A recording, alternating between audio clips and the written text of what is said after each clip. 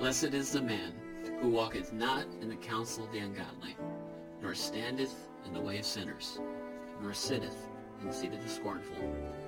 But his delight is on the law of the Lord, and on his law doth he meditate day and night.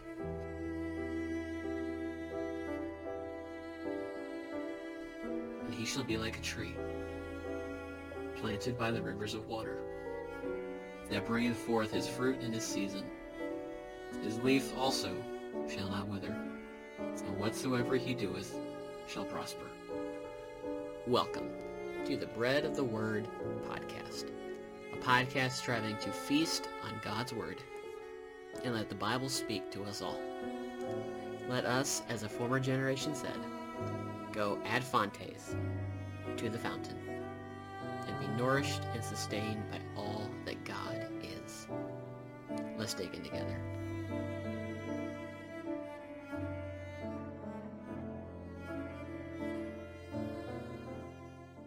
Well, hello, and welcome back to yet another episode of the Bread of the Word podcast. My name is Tyler, and we will be going verse by verse through the Word of God today, ad fontes, to the fountain, to be nourished and sustained by all that God is. We are continuing our study in the book of Ecclesiastes, and it's been hard, it's been challenging, and there have been spots where it's been lighter than others. And in the words of one Old Testament professor that I studied under at one point, we are at that point in the semester where we have walked, we have crawled, and now we are running. And what we've come to in chapter 9 is a big portion. There is some big meat here. And I felt it was a disservice to the text to break it apart. And so we're just going to have to push on through. It'll level off a bit as we continue through Ecclesiastes. I will be starting chapter 10 the following week, Lord willing. And then it's just 10, 11, and 12. But chapter 9, we are continuing the application portion of Solomon's consideration of wisdom. And he has been laying out some hard truths considering wisdom and death and riches and these kinds of things. And now he's drawing the application here. He's putting it into practice here. So chapter 9, he writes, "Indeed, I took all this to heart and explained it all. The righteous, the wise, and their works are in God's hands. People don't know whether to expect love or hate. Everything lies ahead of them. Everything is the same for everyone. There is one fate for the righteous and the wicked, for the good and the bad, for the clean and the unclean, for the one who sacrifices and the one who does not sacrifice. As it is for the good, so it is for the sinner. As it is for the one who takes the oath, so it is for the one who fears an oath." This is a concept we've seen in earlier portions of Ecclesiastes. Charles Spurgeon once said that 6 feet of birds make all men equal. The reality is that good people, quote unquote, reap the same as, quote, bad people. And I think those are subjective terms when we speak in human concepts of goodness and wickedness, that those are kind of subjective, that the Bible's very clear that we are all sinners, so we are all wicked where it counts, that the human heart is full of deceit and wickedness. Who can understand it? And so what we call good and what we call bad in that human terms of that's kind of flippant and relativistic, they are both equally dependent on the providence of God. The sacrifices and moral excellence of one do not spare him from death or make him immune to death. The reality is that the people that do what is right and the people that do what is not right will face the same fate, being death. Medieval art often depicted people being summoned by death, often met with reluctance. This is not something they wanted, this is not something they were necessarily ready for, it was almost a surprise. And at the time of the plague, also known as the Black Death, the medievals had a saying, memento mori, which is remember you must die. And it became a practice contemplating their impermanence. It became something they did. It wasn't just something you said, memento mori. It was something that you practiced. This was an act of contemplating your impermanence. We are contemplating the fact that we do not have eternity on this earth. Hebrews 9:27 says it is appointed for all men to die once, and then cometh judgment. Genesis 3 says that the ground is cursed because of you, speaking to Adam, the first man. You will eat from it by means of painful labor all the days of your life. It will produce thorns and thistles for you, and you will eat the plants of the field. You will eat bread by the sweat of your brow until you return to the ground, since you were taken from it. For you are dust, and you will return to dust. 2 Corinthians chapter 5 says, therefore we are at home or away.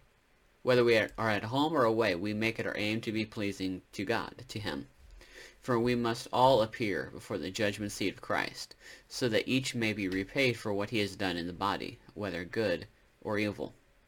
The diagnosis is clear. We are all afflicted. Death is something that every single one of us will experience in some form or fashion. This is not something that we avoid, we can escape. We don't know. And that's one of the great tragedies of Ecclesiastes 9, says Solomon, is that we don't know. We don't have the next chapter laid out before us of what comes tomorrow. We don't know what comes tomorrow, if it is, as he says, love or hate, if it is continuing to live, or if we will die. Verse 3 says, this is an evil in all that is done under the sun. There is one fate for everyone. And that seems, honestly, that seems very strange for us to call that an evil. Now, he's speaking very much like a cynic again.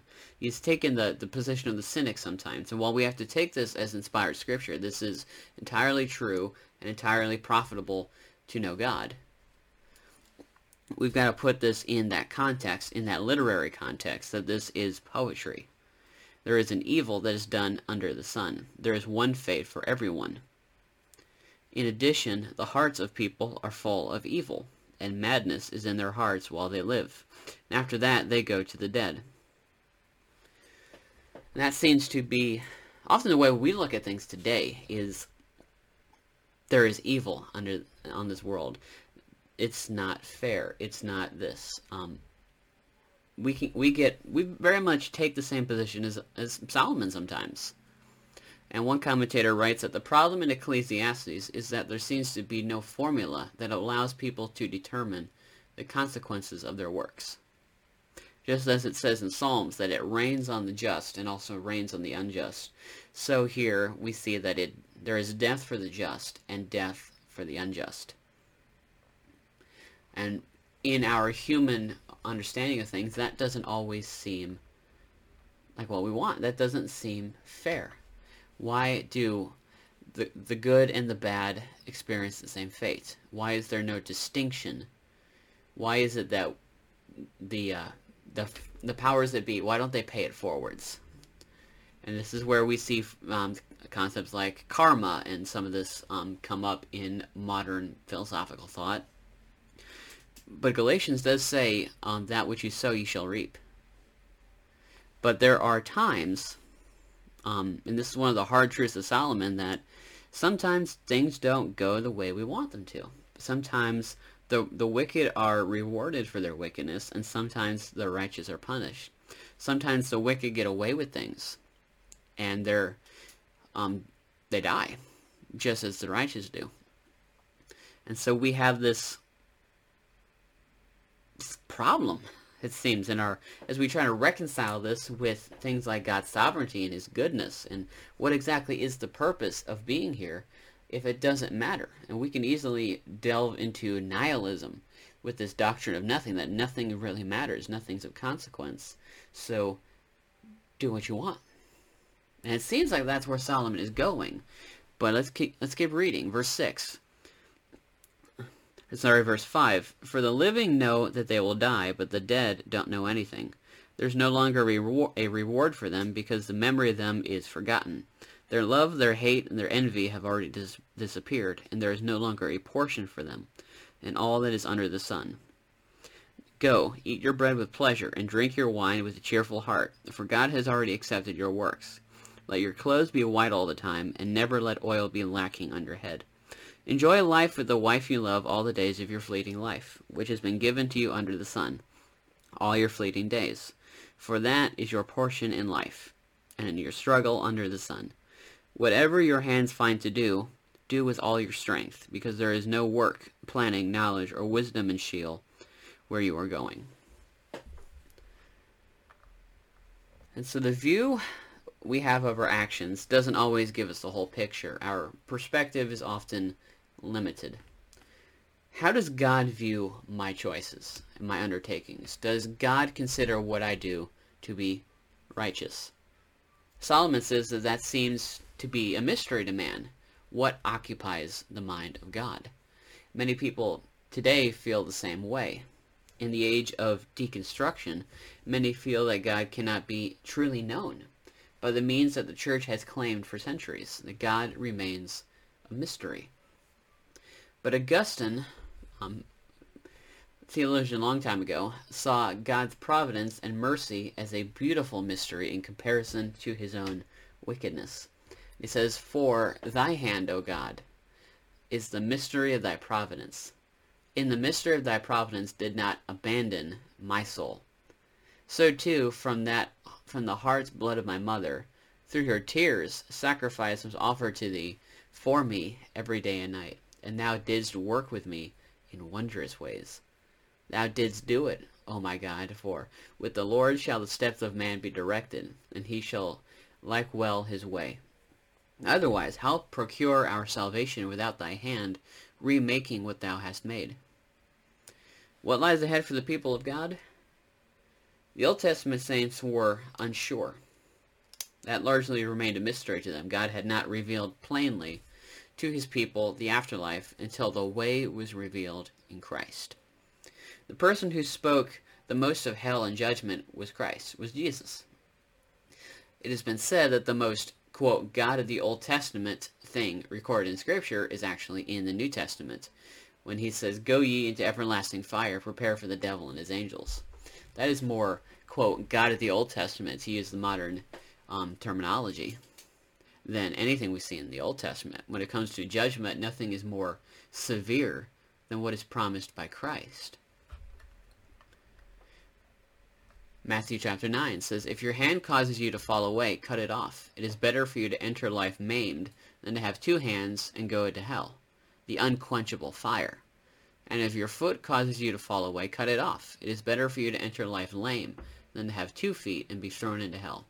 And if your eye causes you to fall away, gouge it out. It is better for you to enter the kingdom of God with 1 eye than have 2 eyes and be thrown into hell, where the worm does not die and the fire is not quenched."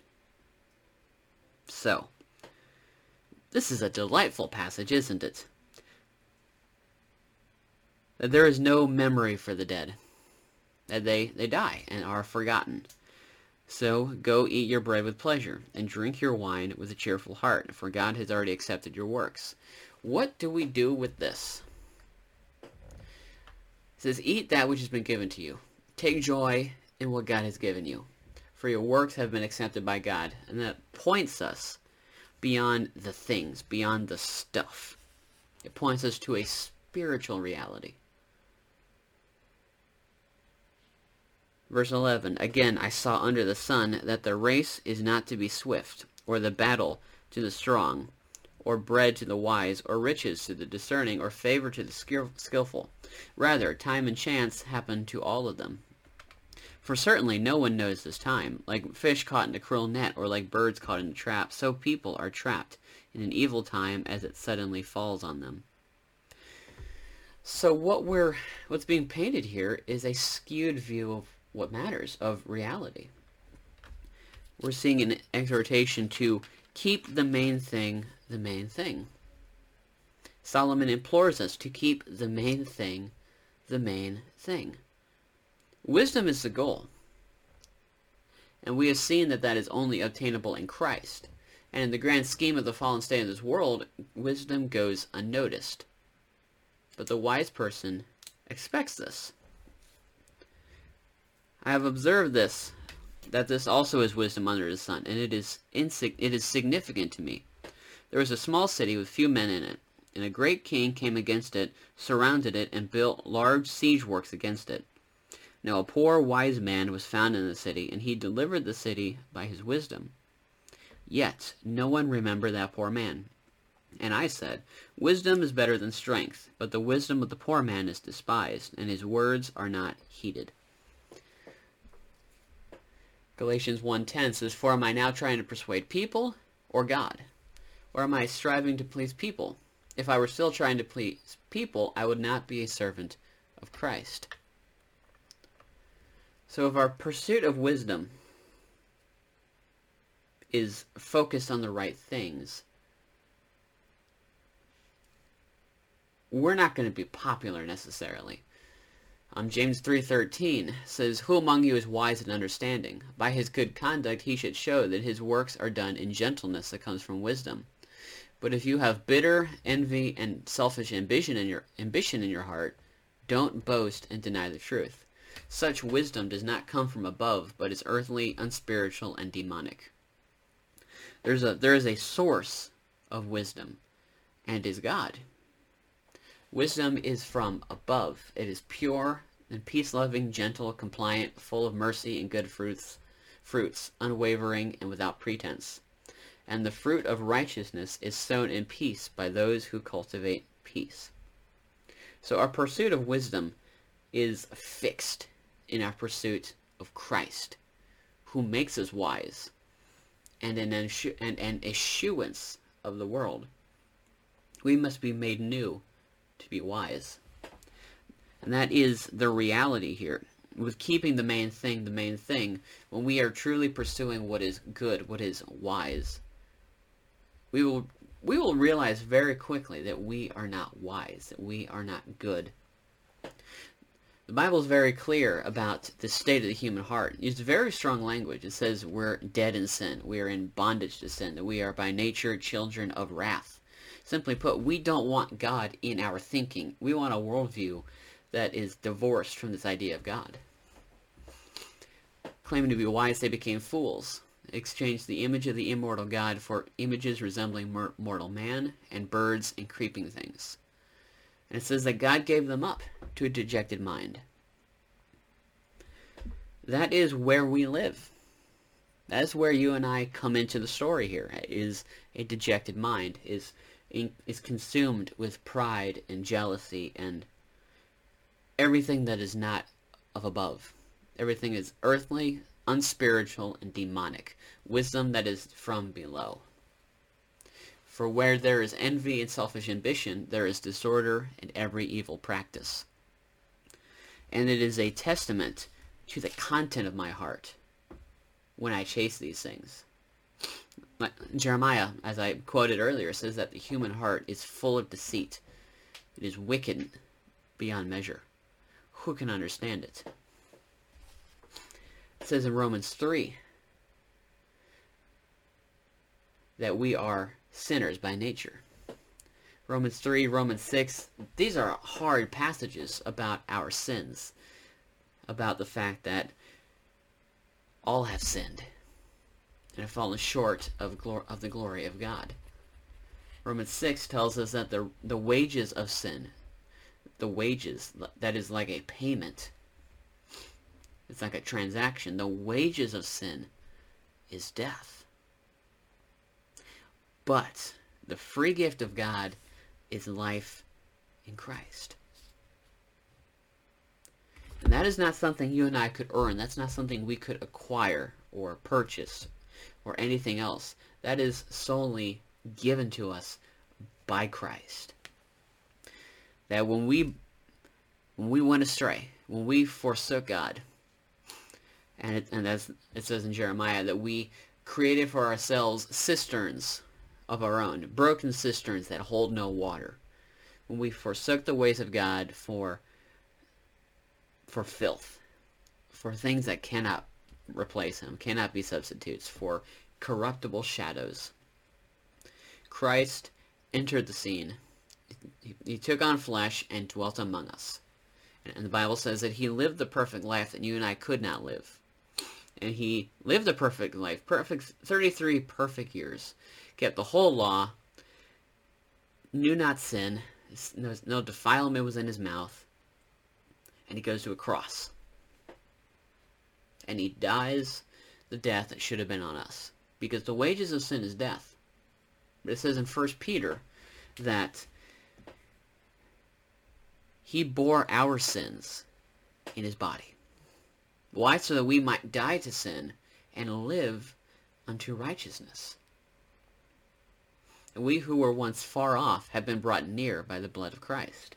And he makes peace by the blood of his cross. And so he rose from the dead, because he is God. And he rose from the dead triumphant, having conquered sin, having conquered death.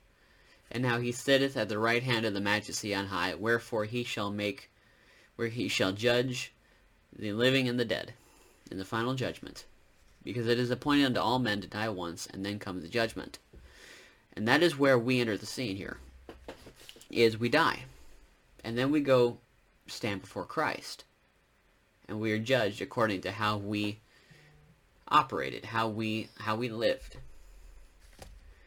And the reality is that none of us would stand in that judgment, because if thou, O Lord, shouldst mark his iniquity, who should stand? But there is forgiveness with thee, that thou mayest be feared, that thou mayest be taken seriously. And so Christ died for sinners, that we would be reconciled to himself. And so he makes us new. He gives us a new heart. He puts his Spirit within us. We are indwelt with the Holy Spirit, and we begin to bear the family resemblance as his adopted children. And back to Ecclesiastes with the first couple verses of chapter 10. Dead flies make a perfumer's oil ferment and stink, and so a little folly outweighs wisdom and honor. A wise person's heart goes to the right, but a fool's heart to the left. Even when the fool walks along the road, his heart lacks sense, and he shows everyone that he is a fool. If a ruler's anger rises against you, don't leave your post, for calmness puts great offenses to rest. What we have here is we need to be made pure. We need to be purified by the things of Christ.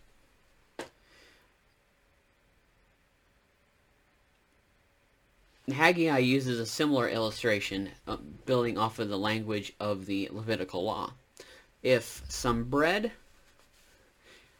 touches your robes, does it become holy? No.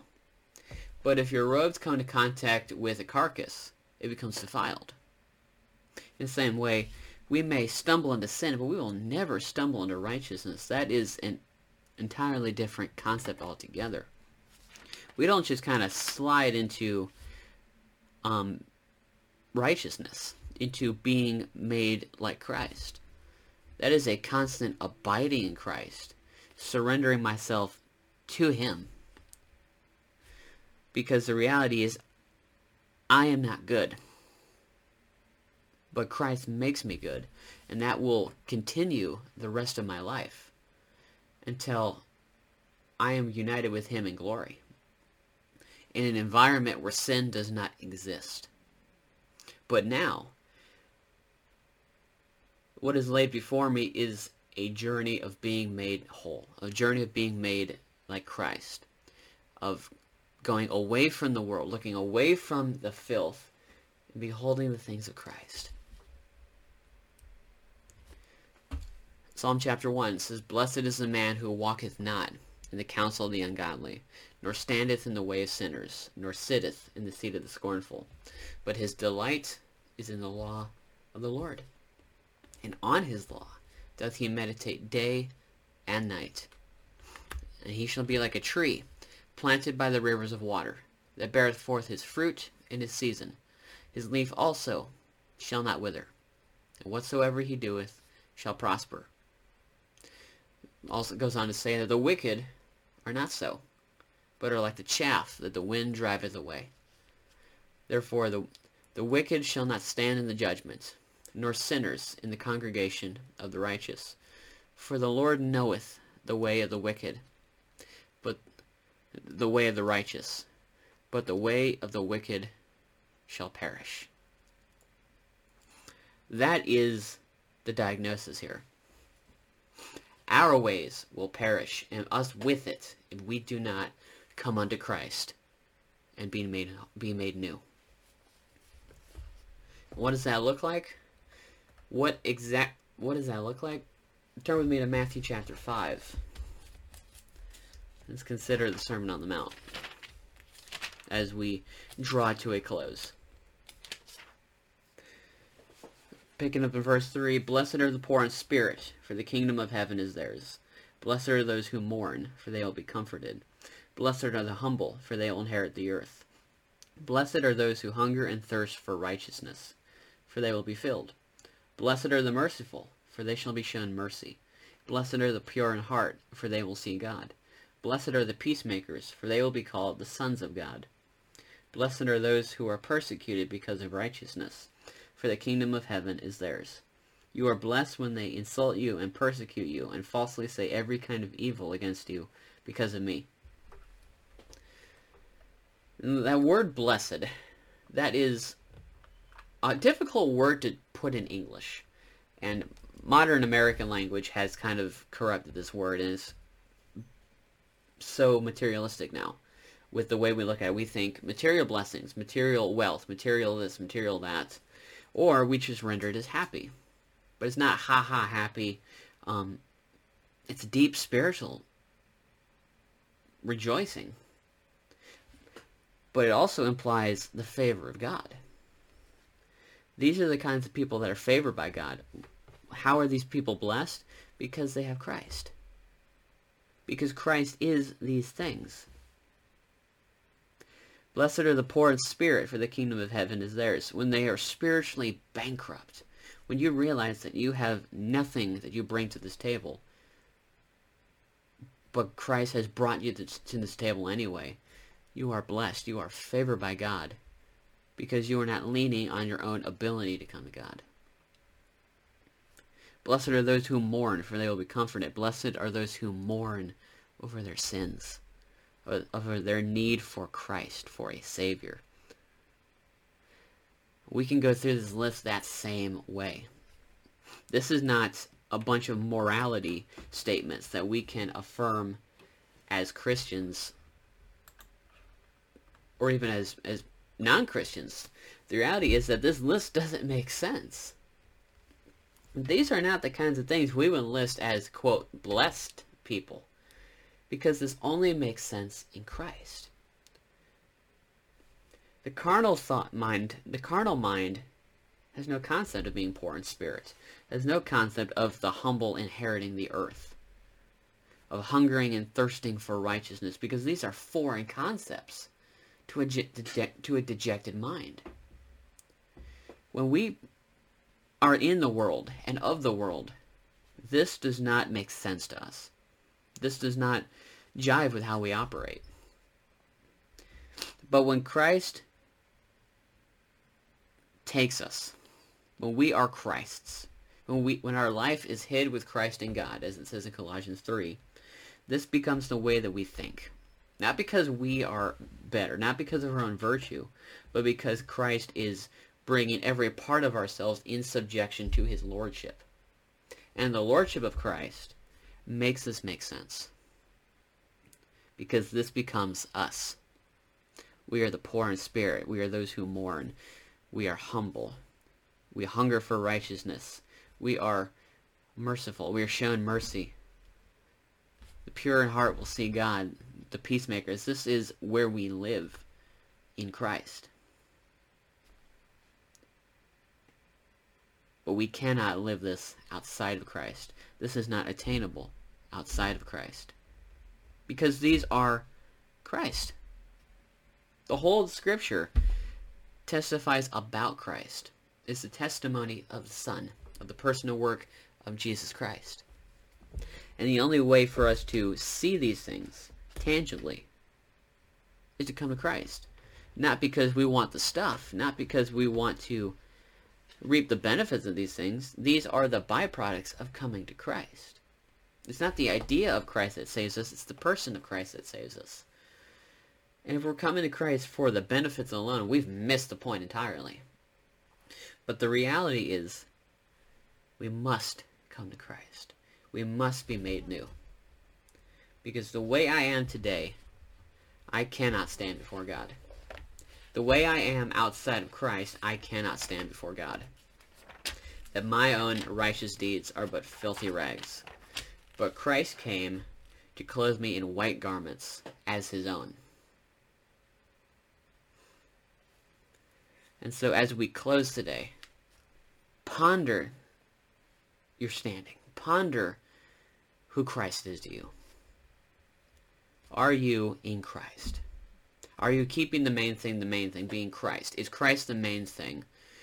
Or is it just a benefit? Is it just a means to an end? Because a means to an end, in this scenario, is meaningless. If Christ is not the object of your faith, then he's not the content of your faith.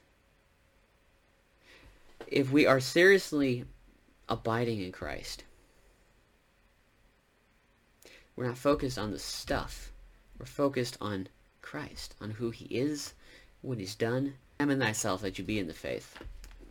It says, as the Apostle Paul once said, we must be sure that the thing we believe in is Jesus, and not the things of Jesus. We're not saved by morality. We're not saved by, quote, wisdom. We are saved by Christ. I have been reading much in the book of Hebrews lately, and Hebrews has just come alive these last several weeks. One particular passage in Hebrews.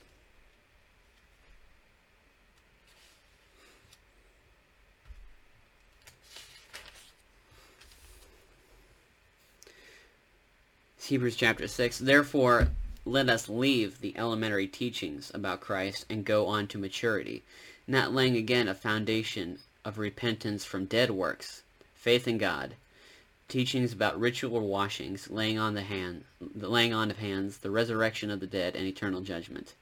And we will do this if God permits.